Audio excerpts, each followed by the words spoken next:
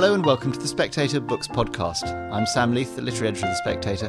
This week I'm very pleased to be joined by Peter Stanford. We're going to be talking about angels, and he's the author of the new book, Angels, A Visible and Invisible History. And it covers everything from the books of Enoch and Ezekiel to, Robbie Williams. And I don't remember noticing Peter Stringfellow in there, but another angelologist and note. Possibly. Now, Peter, in the visible part of this book, at least, there is so much mad stuff, and maddest of all, at least on the face of it, is the opening. I'm nervous as to what's going to be the maddest. You open with a survey saying that something like 1 in 3 British people maintain, I don't know how successful this survey is, maintain that they believe in angels, and that approximately 1 in 10 claim to have seen one. Indeed. There's an even madder bit. This survey must be bought, surely. The figures can't be like that. The even madder bit is that 7% of atheists say they believe in angels, which always seems a bit odd. It's a perfectly kind of reputable company who've done them. I don't think it's mad on, you're right, it's mad on several levels. It's mad on the level that if you look at most recent opinion polls for people who say they are religious, they come out at about 25% of people will say they're religious. So I think that the general idea of angels would be that they're somehow linked to God. I mean, obviously in the Old Testament, they're God's messengers, they do God's bidding, but always linked to God. So somehow what we've managed to do in this wonderfully successful 21st century of ours is detach angels from God. And by those measurements in the opinion polls, angels are more popular than God. Which is well, it is. I think you have an expression in the book where you say, "Surely these people are drawing on capital that doesn't exist." Thank you. I quite like that line when I wrote it. He says immodestly. Yes, I mean, you're right that it's mad, but I suppose the starting point for the book is to ask why that is. And at the very beginning of the book, I do talk about a few examples. I mean, 3 people who fit those things. One was my own upbringing, in that I was brought up Catholic in Liverpool, which is a very Catholic place, and guardian angels were just kind of part of life. And so there's a kind of childlikeness about it. And I suppose there's also that kind of link that goes with formal religion, or certainly 70s, 80s Catholicism, as you're being brought up in that, you just accepted it like you accepted other things. But the people in the survey, of course, aren't all children. But one of the things that has changed is certainly institutional religious ties have changed. And I suppose that's quite a good way of looking at those particular statistics, because I think one of the reasons that angels appeal to people so much is that they give them a kind of sense of, well, the title is invisible or invisible and visible. You could talk about physical and metaphysical, within and without. I think a lot of us, even if we never go to church, we have a sense that there's kind of more to the world than meets the eye. There's a transcendent dimension somewhere that we kind of sense, and we can never quite kind of pin down.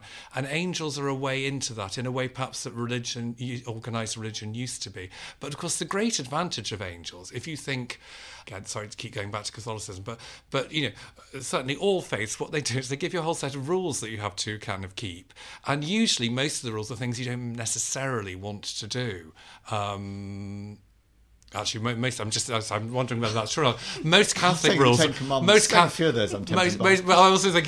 rules are about things you do want to do, and they're telling you not to do them. But anyway, that's not what we're discussing today. But it's all about kind of rules and obligations and being part of a kind of formal structure.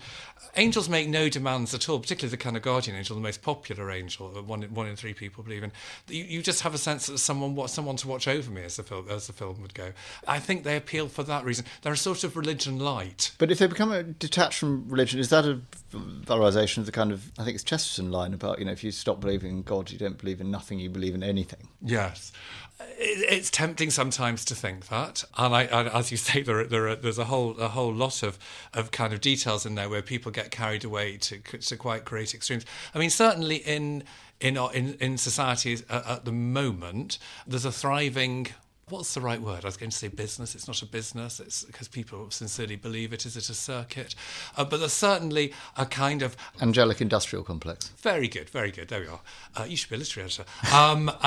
So yes, that does exist. And, I've been to a few of these events. As again, I talk at the beginning of the book, there's a great Mind, Body, Spirit exhibition at Olympia every May Day bank holiday. And it's full of all sorts of things that I suppose casually we might dismiss as as kind of mad or strange or on the margins. But, I'm a Catholic, that's pretty mad. Yeah. But the idea that there's something, what we call spirituality rather than spiritualism in its kind of old format, has become a sort of post-religious syncretism that sort of pulled in all these. Well, it always was things, there. It was always there in religion. And of course, one of the interesting aspects of the story of angels is that it was always, if you look at the people within different forms of organised religion who are most drawn to angels, it will be the mystics, so the Sufis in Islam, the Kabbalah in Judaism, and mystics like Hildegard of Bingen, very, very important German 12th century, 12th abbess. That idea of the kind of direct relationship with God, the direct interaction with God. And I suppose that feeds in as well to getting away from the institutions, because what religious institutions have always done is filtered our access to God. Yeah. It has to channel it through them, and they hate the idea that you do it without them.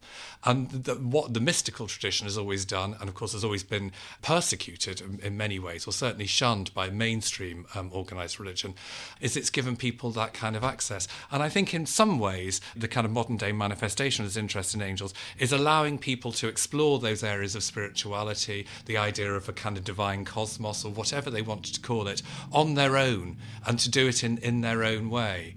Do you think they behave like a meme at all? I mean, that they sort of seem, certainly in your account of the origins of them, they transmit from book to book and religion to religion. And yes, they do, and I suppose what I think about that is that there's a kind of universal need there. So in every society, in every situation, something equating to an angel is seen to have a purpose for some people, which presumably is why 7% of atheists believe in them, despite their very fervent belief against God. I suppose what the book is, the book's about all sorts of things, but I suppose one of the things the book is about, it's looking at why people have believed in angels. What is it about angels, and then how they've imagined it and how that has worked. But it certainly does. The belief, the angels, seem to kind of speak to something in people and speak to them through all religions. I mean, clearly there is a process going on there of one religion passing to another. So in very simple terms, we're sitting here in the centre of London, so Western European Christian society. You can trace a line back from the angels that we're all familiar with on our Christmas cards, back through to the Bible, the New Testament, back through Judaism. It's really Judaism that puts names to angels. Well, I was going to say, that story is a really interesting one. Can we sort of I'm doing the wrong way round, wasn't I? I was going to have to go very, very long way backwards. Because the first, you start with Isaiah, who you say even though Song of Angels. Yes, he's not oldest song in the world. I'm not going to sing it. Don't worry. No, phew. But you say even though he's not obviously the first mention of angels in the Bible in order, he's the first biblical text that gives us an angel in a form we'd recognise. Is that fair to say? Indeed, yes. So the very first biblical reference to angels is in the book of Genesis, the cherubs that are put at the gates of the Garden of Eden to make sure Adam and Eve don't try to get back in. And they have a flaming sword. And then you get in Genesis you get a whole series of these very shadowy figures. And the Old Testament is very unclear at that stage. I suppose the famous one is when Abraham, age 95, is sitting under an oak tree at Mamre in the midday sun, and first of all it says three men approach him, and then they become angels, then they become God, and that happens in various places in Old Testament. Jacob's wrestling with the angel. Yes, Jacob, exactly. And then he's God. Then he's God, and sometimes he's a man, and it kind of it interchanges there. So, there's one thing that comes up to that is why do they have, do you think, this status of being, in those ancient books of the Bible, being kind of quite, sometimes they're an angel and then they turn out to be God or not? Is that because we've been told that you can't look on the face of God and live, and therefore, there's a sort of ban on representation, and they go, okay, we need to represent the numinous in this story, and we kind of want it to be God, but they become a sort of stand-in or a mediation? There's absolutely an element of that in the sense of kind of connecting kind of human beings with God. But I think there's also that sense of angels being God's messenger, and the messenger in that sense only being as important as the message. And so if God is the message, then sometimes what tends to happen is they start off as being men. And then they become God, as in certainly in memory, and often the idea that they're also angels is projected back onto them. So actually, as I was saying it, I knew I was getting it wrong. At the Oak memory, so this is the occasion. Everyone will know this occasion because it is the moment when 95-year-old Abraham and 89-year-old Sarah discover the angel God. The men tell him and her that they're going to have a child, and there's that rather wonderful bit where Sarah laughs, and that's when it absolutely becomes clear this is God. God says, "Don't you be laughing at that, because look at that bump." It's it's kind of, so these shadowy, slightly indistinct, hard to pin down figures are very much what goes on in those early books of the Bible. And then, of course, you come to Isaiah, which comes like Red Bull, he gives them wings. Indeed. And you suddenly get this extraordinary construction around an angel. So it's all about what happens in the Old Testament is the angels are constantly accruing more and more details. And of course, the six-winged seraph. Why six wings? So you can look back to Greece, you can look back to Egypt, you can look back to Canaan civilization. There's Zoroastrians as well. Zoroastrians are really important. I wish we knew more about. Someone's going to obviously knows an awful lot about Zoroastrians. I wish I knew more about Zoroastrians.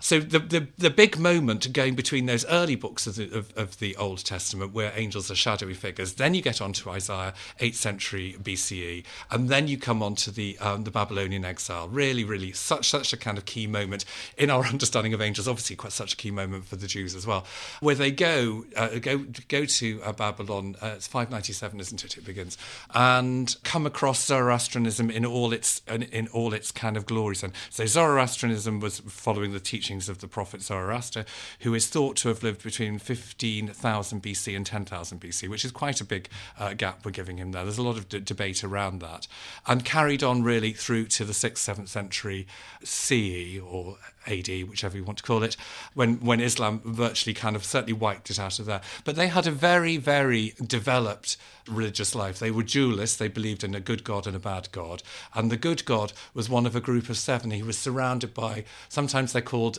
beneficent spirits or divine spirits, divine sparks, but they were effectively angels. So a lot of these ideas the Jews saw when they were there for 50, 60 years in the Babylonian exile. And one of the things they did during the Babylonian exile and after the Babylonian exile was they'd either lost a lot of their holy books that had been destroyed, or they'd only ever been carried in the oral tradition. They start writing them all down again.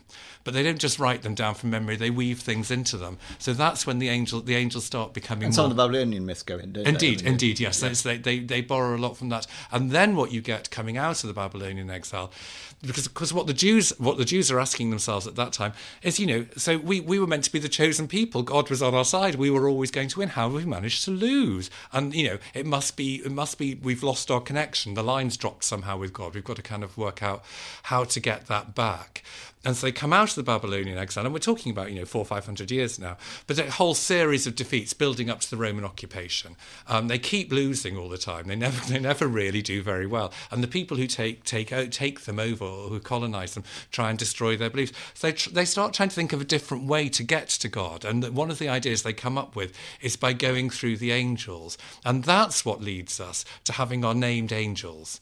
Because all those shadowy figures, they do have some forms. You've described Isaiah and the six-winged seraphs, but those early ones are very shadowy. And suddenly you start getting, in the book of Daniel, which is one of the latest books of the Old Testament, you get Michael and Gabriel. Michael the warrior, Gabriel a bit kind of kinder, and not the warriors aren't kind. Then you get the book of Tobit as well, where you have the story of Raphael, which is much more. It's a lovely story. It's unlike any other biblical book, really. It feels a bit like a kind of novel. But Raphael's the kind of, I think of Michael as the sort of fighty one, the battlefield angel, and then Raphael's sort of the healer, isn't he? Raphael's the healer. And Gabriel's a bit kind of pious, I always think, in those ones, and not massively attractive. But that may be from looking at too many Annunciation. Not unattractive in the sense of hideous to look at. But the Annunciation did a lot for his stock. Exactly, the most popular thing of the thing. Raphael's the one I'm always drawn to. Really, I love that kind of Tobit story. And so they're building up these named angels that we know about. So they're two key books. The other really, really key book in all of this, and actually, doing a talk in a few days' time at Jewish Book Week, and I was talking to some of the people there about Daniel, Tobit, and the Book of Enoch, which of course is a Jewish book, and very little known, certainly amongst the Jews who are organising a Jewish Book Week. But it's a wonderful book. I mean, completely bonkers book. But it gets more so, doesn't it? But by 3 Enoch, he's turned into Metatron, yeah, which absolutely, sounds like a character absolutely. from... And that, yes, and so yes, there are 3 books of Enoch at least, and only in the Ethiopian, is it the Ethiopian Orthodox Church, is it canonical kind of Enoch? But so in those late books of the Old Testament, in Jewish books, the rationed to three angels, and then when you got into the New Testament, and indeed for 2,000 years, Christianity has been so parsimonious with its angels. It only really likes there to be 3. Sometimes it lets Uriel, if that's the right way to say it, in. But in the Book of Enoch, you've just got thousands of them. I mean, every time. So Enoch is the patriarch, biblical patriarch, at the very, very beginning of the Book of Genesis. Who it says he walked. Did it say he walked to heaven? But anyway, the belief was always that he was one of the very few people in heaven. So the writers of the Book of Enoch picked up this idea, and he goes on this wonderful odyssey. It's like a kind of Michael Palin TV program around the 7 hills of heaven, meeting all sorts of different angels, and you just bring this complete flood of angels, including the fallen angels, including the devil's story, although it's not quite the devil's story in the first book of Enoch. So Enoch brings in all of these kind of influences and this whole apocalyptic narrative, which is all about the defeated Jews, the Jews who feel that God has abandoned them, believing that these angels will come down with God, and it'll be the day of judgment and the dawn of the kingdom of God on earth. And all of these things, they're born up in all of that. And if you think of the distance that's been travelled between that and those really shadowy people at the beginning of the Old Testament, you didn't quite know what they were, really. You had no description. They're real, I was going to say flesh and blood, but that's a bit Thomas Aquinas. So that's the kind of journey you go on there. And then, of course, there's one of the places that angels always appear in the Bible are at times of change. So, you then go into Christianity, and who is it who announces the birth of Jesus but Gabriel? Or who is it who brings Allah's message to Muhammad in his cave? It's Gabriel again. So angels become almost the kind of change points in all of these stories. And one of the things, I mean, it's low-minded of me, but this... Yes, sorry, I think I was getting a bit high-minded then, wasn't I? This wings business, yes. Because they've got 6 in Isaiah, and I think they've got 4 in Ezekiel, and they've got, I think the angel of death is said to have 12, and when, I think Gabriel has, how many is he? He's got 600. Yes. And when Enoch becomes, how many? He's got 72 when he becomes Metatron. You've got very good notes there. Well, it's the sort of thing I was just like, okay, because I was very curious as to when they settle into this, particularly at least in the Christian West, the archetypal format we've got now, where it's a kind of white robe, ordinarily, two wings, only 2 wings, maybe a halo if they're lucky. How did that? Well, there is a technical difficulty, isn't it, if you think of kind of 72 wings, where you'd fit them all? Because, I mean, those seraphs in Isaiah and the depictions, they struggle slightly with the 6 yes. on, don't they? There's that amazing Francis of Assisi, who has his vision where the paintings of it are extraordinary, where Christ is on the cross and the angel wings sort of work to encapsulate the cross with 2 little ones at the bottom and all of that. The wings become really in Christian, I mean, obviously... Judaism not so keen on depictions, but the depictions and that very standard idea that we have comes with Christianity and comes around the 3rd or 4th century. So some of the very early Christian depictions that we have, there's an angel Gabriel in one of the catacombs in the 2nd or 3rd century, has no wings. And the first that you really see of angels with wings in white togas, as our children now are still at nativity plays, you see that in the Basilica of Santa Maria Maggiore in Rome, one of the big basilicas in Rome, where there's a nativity scene in mosaic, so it's extraordinary. And the angels are exactly angels as we would see them. They are in white robes, a little bit of gold trimming, and they're looking very sweet, and they have kind of big wings, and they have halos to distinguish them from humans, which of course is always the point. Angels aren't... You think the wings would have given it away, but... Well, they obviously just belt and braces, wings and halo in all of that. We lose our halos, don't we? You lose the halos in the Renaissance. Fra Angelico was really the last person, because the other Renaissance painters were much keener that angels interacted.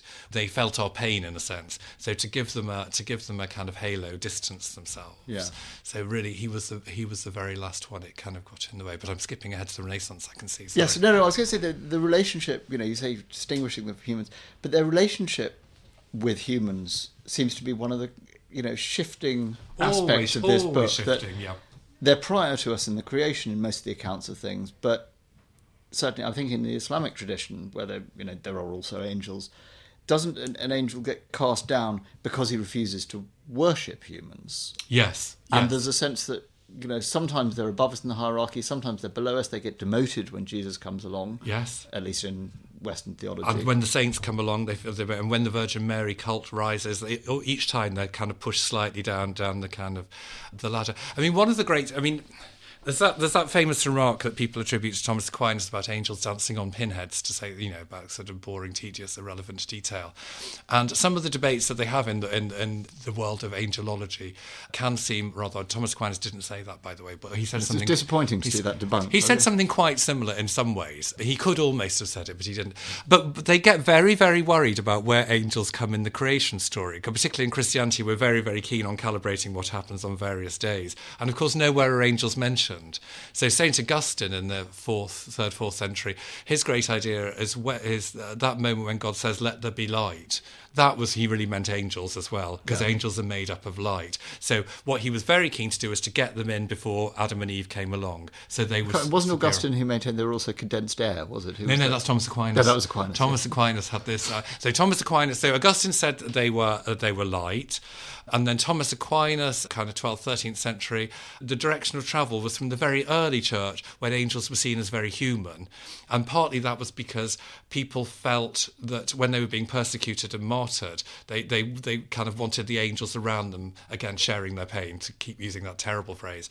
And then as Christianity became the established religion in the 4th, 5th century and went forward, the move was very, very much towards making angels kind of celestial beings only. And if you have that hierarchy of angels, it's there very slightly in the Book of Enoch, and it's touched on very briefly by St. Paul, who didn't really like angels very much. And then you get this extraordinarily named man called Pseudo-Dionysus, and we don't actually know what he was called, 5th century, probably monk. And what people did then was that they borrowed names of biblical characters because it made them sound better. And I think Dionysus was a judge in one of the New Testament accounts. I can't quite remember which one, because he wasn't Dionysus, he was Pseudo-Dionysus. Anyway, so Pseudo-Dionysus, let's call him that. It's quite hard to say, isn't it? He drew up the hierarchy. He drew up a hierarchy, yes. But what he did was he put 7. It's a 9-stage hierarchy. He put 7 of the 9 stages up in heaven, and they were all gathered round God, looking onto the face of God, which, apart from Jacob when he wrestles with the angel, is something we never really manage. And he puts only 2 of them down near us, which oddly are the ones that we know. The angels and the archangels are down there. The rank and file. Yeah, they really are. They are the kind of absolutely. So they're down there. But so in the hymn, thrones and dominations. Indeed, it's all of those yeah. ones. Yes.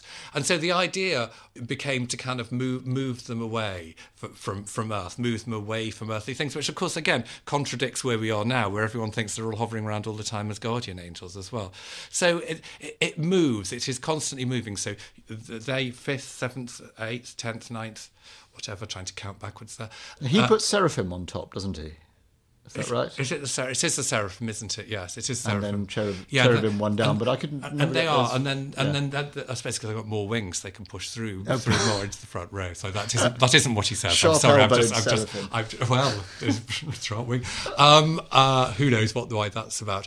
But then when you move forward, so Aquinas very much kept that. Yes, we were talking about compressed air, weren't we? I mean, what a bizarre thing to be talking about. So Aquinas very much believed that they were pure spirit, not light, but pure spirit.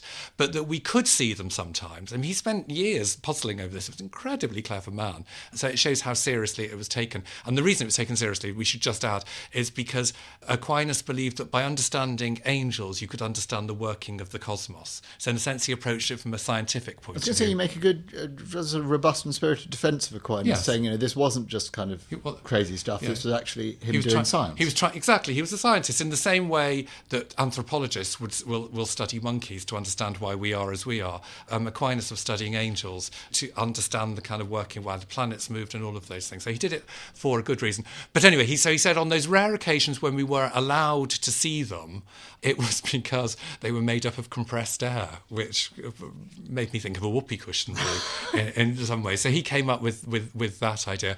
But so that was kind of a medieval period. Move on to the Renaissance, and the Renaissance changed that relationship between humans and angels again, and they make angels very, very human and make them very, very domestic. So if you think, for instance, about that very, very famous Fra Angelico picture of the Annunciation with Mary and Gabriel under a sort of vaulted loggia, however you pronounce it, sitting there. They are almost identical. They both have their arms crossed and they're both sitting forward towards each other. Very similar expressions on the face. The only difference being, of course, that the angel has wings, which is quite a big difference.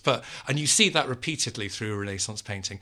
And lots of Renaissance work wasn't just in churches and convents and monasteries. It was in people's houses and palaces and non-religious buildings in that sense. So it was the real domestication of angels and making them very, very human. But also, nowadays, when one talk colloquially of, cherubs, your mental image is those sort of little fat Renaissance putti. Yep. How did that come about? Where did that sort of almost kitschy, little babies with wings thing? Because there's no little kitschy babies in Isaiah. They're not messing around there. These are terrifying, awe-inspiring creatures. Absolutely.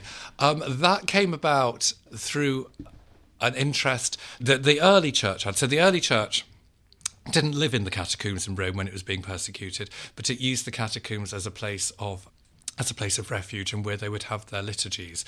And in the catacombs and also in Roman cemeteries, you would have these great sarcophagi where what the Romans did particularly was if their children died, they'd have a carved sarcophagi where they would have little putti, kind of child gods, winged creatures there. So spiritelli in Greek and cupids as well. So those ideas were there. Kind of pagan influence. Absolutely a pagan influence. And it comes and goes in Christianity. And then it's really in the Renaissance, Donatello in particular, Raphael, those two naughty angels, which is the most popular image of angels of all time, apparently. They pick up on those ideas. So the Renaissance, in a sense, did angels in two sizes. It did the full life ones, who are as big as the human beings they were with, and it did the kind of smaller versions. And that's where you start getting your musical angels. As it's a Donatello, isn't it, in a bronze carving, I think it's in a church in Padua, of them playing the lyre and different instruments and flutes. They come then, so he introduces all those sort of ideas.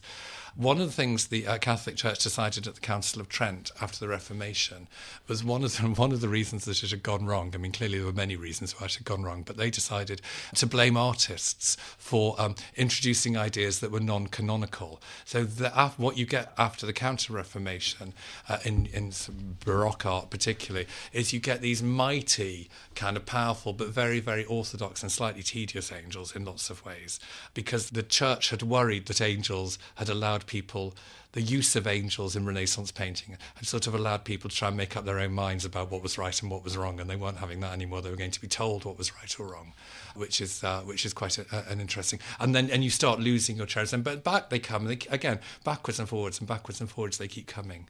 And I mean, it's obviously art has been important in the driving forward of our ideas about angels, but forward or backward sometimes. But there are a couple of sort of big names on the literary side as well. I mean, sort of Milton imagined angels more fully, maybe, than any writer of sort of fiction or the equivalent before. How important is his kind of image of angels to us now? I mean, how much have Milton's angels kind of come down to us, do you think? The most important bit of Milton's angels, I would say, is the fallen angel story, the devil, and the whole story around that. He really looks into the kind of, because Christianity has never been very, very clear about why the angels fell, and it's meant to be pride, it's meant to be sort of envy of God or whatever. They've used all sorts. There was of things. lust at one point, wasn't there? Yes, the daughters of earth. There's that line in Genesis chapter 6. I'm sounding very good now. I'm moving my Bible over to get there. It's in chapter 6. It's the thing about they come down to earth and get involved with daughters of earth and give birth to a race of giants in that. And that's what the whole devil story story is based on. I mean, if you think how powerful it is in kind of Western culture, even now, it's a little bit like angels in a way. Lots of people who would never darken the doors of a church, have no interest in religion at all, will happily use ideas of angels and happily use ideas of the devil as well to condemn people they perceive of as evil. So that I think if Milton gave us anything, the person I think is most extraordinary is William Blake. There's a William Blake illustration Angels on the Peckham. Indeed, from the age of 8, he is seeing angels, and it's almost in his writings all the time as if he lives in this. It wasn't like he was trying to kind of play with the ideas of religion or reform religion or modify it. It was like he kind of created a whole new religion, a whole new way of looking at the world. He just saw angels everywhere in the most everyday thing. I mean, it is startling. And of course, he was influenced. People debate how much he was influenced, but influenced by Swedenborg, who is the other person who is very important in this story as well, and tends to get slightly overlooked now. It was Swedenborg who made angels. I mean, I talked about the Renaissance making them domesticated, but it was Swedenborg who made them like kind of like us, really, that we would somehow die and then we'd just carry on as before, except for we might have a couple of... His vision of heaven is quite... It's very gingham tablecloth, really. It's all, get rid of the people I don't like very much and everyone else can be in there and it'll all be fine. Except he has that very odd idea, doesn't he, Swedenborg, about husbands and wives. And I'm trying to remember what it is, but it's a bit like wife swapping. It's a bit like sort of keys in a dish when you get there. Well, perhaps he was kind of playing to the crowd. Now, you do mention that there's an Islamic tradition of angels as well that feeds in it. They share Jibril. Yes. Jibril. I think it's Jibril. Raphael. But I was intrigued that when you describe various of the angels in the Muslim tradition, they often seem to come in pairs. Yes. You've got this idea of not just a guardian angel, but a recording angel. Yes. That there's one in front of you and one behind you. So one's got your back and the other one's checking up, staying in line. Which is a bit carrot and stick, isn't it? I mean, it kind of works for human nature. Yeah. And I suppose what you also have to think about, and I'm not saying this in an irreligious way, but I think a lot of these ideas haven't come about by accident in some ways. They come about because they're very the reason that we still are interested in angels is because they're very finely tuned to kind of human nature and human wants. And I think where Islam has that, particularly with those recording angels, is a sense that in organised religion there's a very, very strong sense, isn't there, of people being judged and people being held to account against different things. So you have that there with your recording angels, but then you also have the other side of that, the kind of positive side of it. I mean, it may be why amongst all these kind of freelance angel fanciers, as one might call them nowadays, you don't come across many ex-Muslims. They all tend to be people who've grown up in know the Christian tradition. So perhaps Islam, which really... I always feel nervous of saying this, which is a much bigger thing. I mean, there's such a powerful carryover from Judaism and Christianity, particularly from Judaism in Islam. If you look at that, and those ideas of angels that they have there are very, very redolent of some of the Jewish ideas of angels as well. So they borrowed them, but they did tweak them, as you say, and the kind of pairing of angels is quite interesting. Yes, you also mentioned two Islamic angels called Munkar and Nakir, who are, if I read you right, they've got enormous hammers, and if you get on the wrong side of them, you'll be sort of hammered to bits by them for the rest of eternity, every day except on Friday. Which isn't our cozy. It's the judgment, isn't it? It's the whole angels part in the process of final judgment. Yes, it is pretty gruesome and ghastly. And actually, one of the things you discover when you're as you're going through the history of angels is how many of them are. You talked about the seraph already, which would have been terrifying. You really wouldn't have wanted to meet either of them on your last night or your dark night either. And we've sort of evolved in kind of modern times to these very cosy angels, to the kind of Christmas card angels, which I suppose, the most popular Christmas card angel are the kind of Burne-Jones ones and the pre-Raphaelite ones. And we were talking about forward and backward. When you said that before, it made me think about them because, I mean, in many ways, the pre-Raphaelites were backward looking with the sort of images that they've left us with, which we get on our Christmas cards, and often they're angels. But in one sense, they were progressive in that, in terms of the depiction of angels, the church teaching has always been that they are without gender, which may be something to do with the church's hang-ups about those things. But certainly what you got from the 11th and 12th century onwards around the cult of Mary, where angels were slightly relegated and angels were her attendants, was that angels couldn't be too obviously male. So first millennium of the church, Michael was the archetypal angel, always in battle gear, always with a sword, always kind of killing people, slaying people, doing all of those things. The next 500 years, angels were much more, certainly practically androgynous. But what they wanted to do was to take away that male aspect, particularly, I've already said about the Annunciation being the kind of the favourite subject of the Renaissance. It was considered unseemly that the angel Gabriel could appear in any way male in those situations, because there might be a slight question about the paternity had he been hanging around at that kind of moment, to put it crudely. So they really, if you look at all depictions of Gabriel at that stage, Gabriel is always pretty female, but it was still left hanging around. But what the pre-Raphaelites did was they unambiguously turned angels into women. So the pre-Raphaelite angels are nearly always women. Burne-Jones used one particular sitter, didn't he, whose name I've slightly forgotten. But they're women. And also they move away from that sort of archetypal angel, kind of blonde-haired, kind of golden, and you have these rather long, dark-haired, kind of lush, rather sensuous angels as well. So that's another change in the depiction. I just love the way in the story that it's always changing. I mean, often they're going back to old ideas. There's not an awful lot that's new, but it is just fascinating.